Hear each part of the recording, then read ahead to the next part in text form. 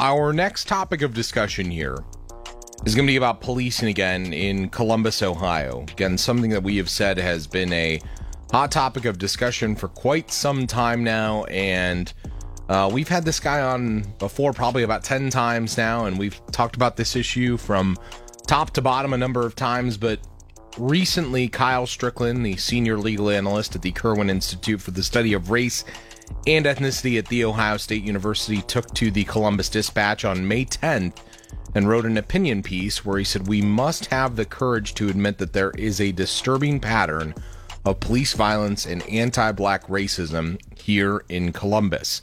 This is the state's capital. This is important to everyone to know what the things are surrounding this." So we go to the phone line and we bring in Kyle Strickland now. Kyle, how are you this morning, sir? I'm doing well. How about yourself, John? Good. I'm doing well today, and thanks for joining the show. Thanks for wanting to have, again, this really tough discussion. I know that this piece was probably not easy for you to pen, as it is something that has continued to be a huge issue within Columbus and within so many different things. And I guess, being a guest columnist and writing this, what kind of went into this? What did you try to say in this? And why did you feel that now was the right time to write something like this, Kyle? Yeah, thanks for that, John. So, we have a problem here in Columbus, and it's also across the country around police violence with anti-black racism. And we have to reckon with this history and with this present-day legacy. And it is uncomfortable. And when you talk about these issues, people claim you're being divisive for talking about these hard issues and speaking hard truths. But we cannot ignore what's happening here. And it's much larger than any one individual. It's about the broader system. It's about the way in which we've approached these issues in the past. And we need to reimagine fundamentally what it means to keep our community safe. Otherwise, these instances of police violence will continue.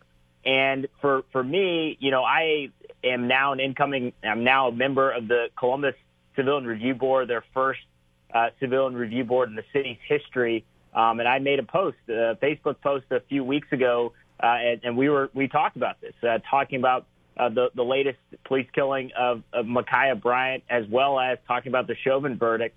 And a lot of people were upset, but a lot of people also appreciated my statement, because ultimately what I said is that too often we are told the same narrative over and over again that about police violence, about black people in this country, and these narratives can be lethal. It does not have to be this way, and we have to change it. And so that's why I had the opportunity. The Dispatch reached out if I wanted to further elaborate on my post, if I needed to clarify or anything. And I said, there's nothing that I need to clarify. What I need to talk about more clearly is that the focus should be on recognizing the humanity of people we don't often recognize, and those happen to be black lives often in this country. Yeah, you say in the piece, and I'm just reading it now as we're sitting here and talking, Kyle, but I spoke to my community, and this is from the piece itself. You say, "I spoke to my community, people who know the painful truth and systemic racism is at work in every institution we interact with, including our policing system. Too often we're told to wait for all the facts, all while narratives are spun that criminalize, dehumanize, and blame victims." And I think that's kind of the crux of what that Facebook post was that you made a couple weeks ago. And I think that that's kind of hard for people to think about that, because most people are taught to always wait for the facts. Even within the news, we're always taught to wait for the facts. But when something like this happens, it becomes hard to separate those two, doesn't it? You're exactly right, and that's why it's the power of narrative. Of course, we will all wait for the facts, and you have to wait for the facts. And as a trained attorney, I know how to consider facts and make recommendations from all of that.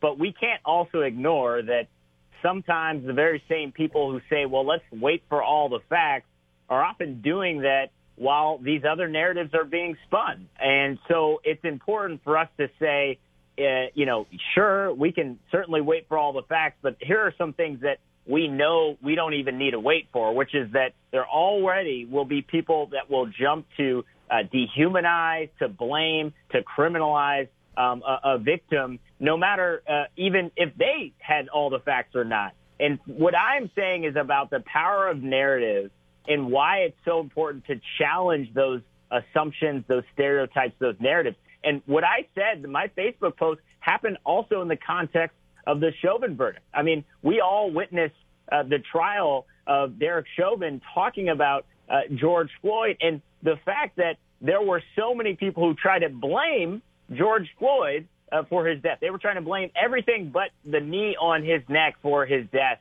And that is the types of stories we see over and over and over again, as if somehow that death that happened was deserved. And we have to push back against that and fundamentally reckon with these issues. And we cannot just accept the status quo as is, because it's lethal, and it certainly denies the humanity of so many people, and it denies the opportunity for families to grieve and to recognize the humanity of their loved one. My guest this morning is Kyle Strickland, Senior Legal Analyst at the Kirwan Institute for the Study of Race and Ethnicity at The Ohio State University.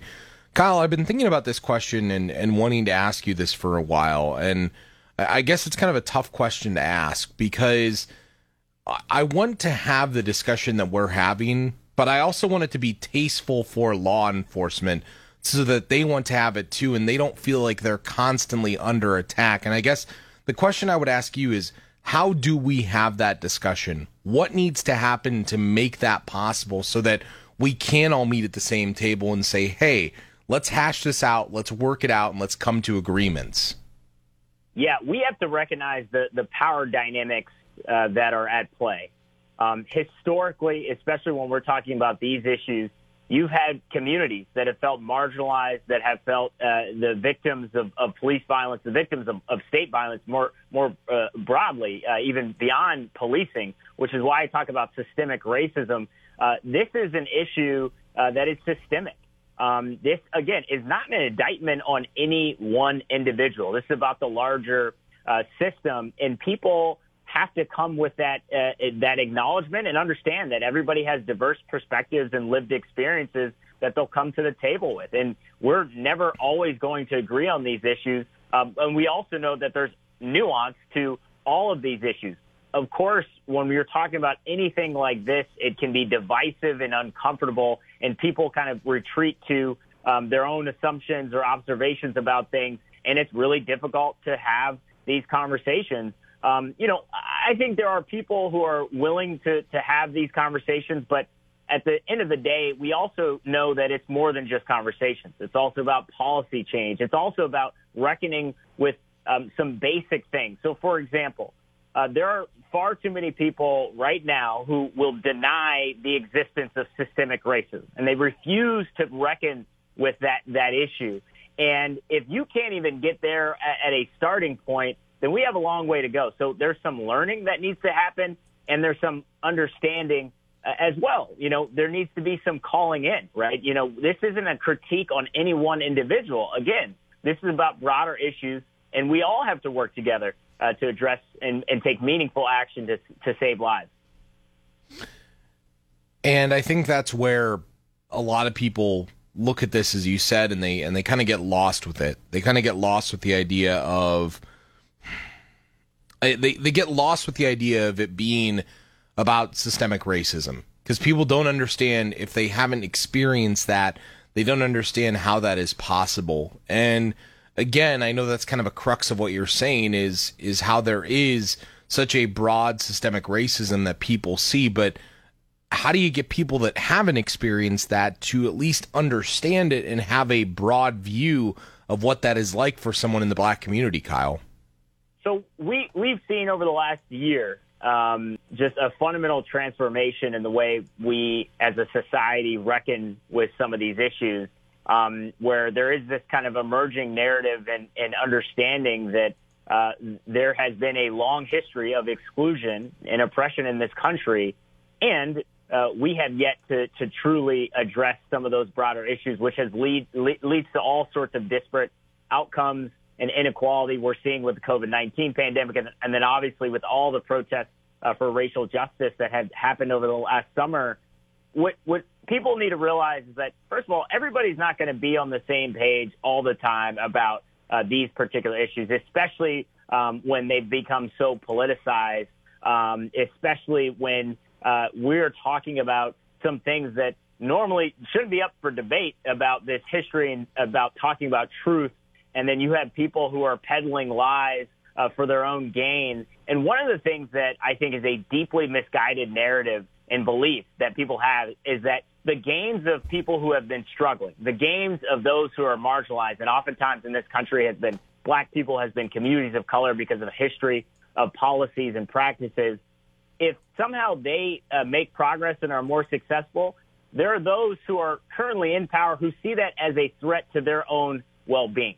And so that hurts, and that breaks up opportunities for cross-racial solidarity on these issues, talking about broader issues. And we didn't be clear, and Heather McGee writes an incredible a book about this and does incredible research around this, The Sum of Us, which talks about how racism costs all of us.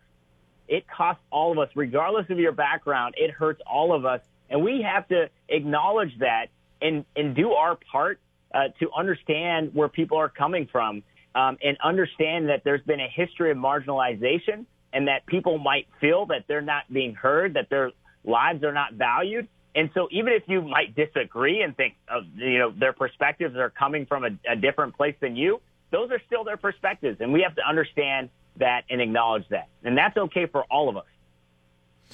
Kyle Strickland, Senior Legal Analyst at the Kirwan Institute for the Study of Race and Ethnicity at The Ohio State University. I appreciate the time this morning, and I know we'll do this again in the future and continue the great work and be safe, all right? Always, John. Looking forward to seeing you sometime soon. Take care.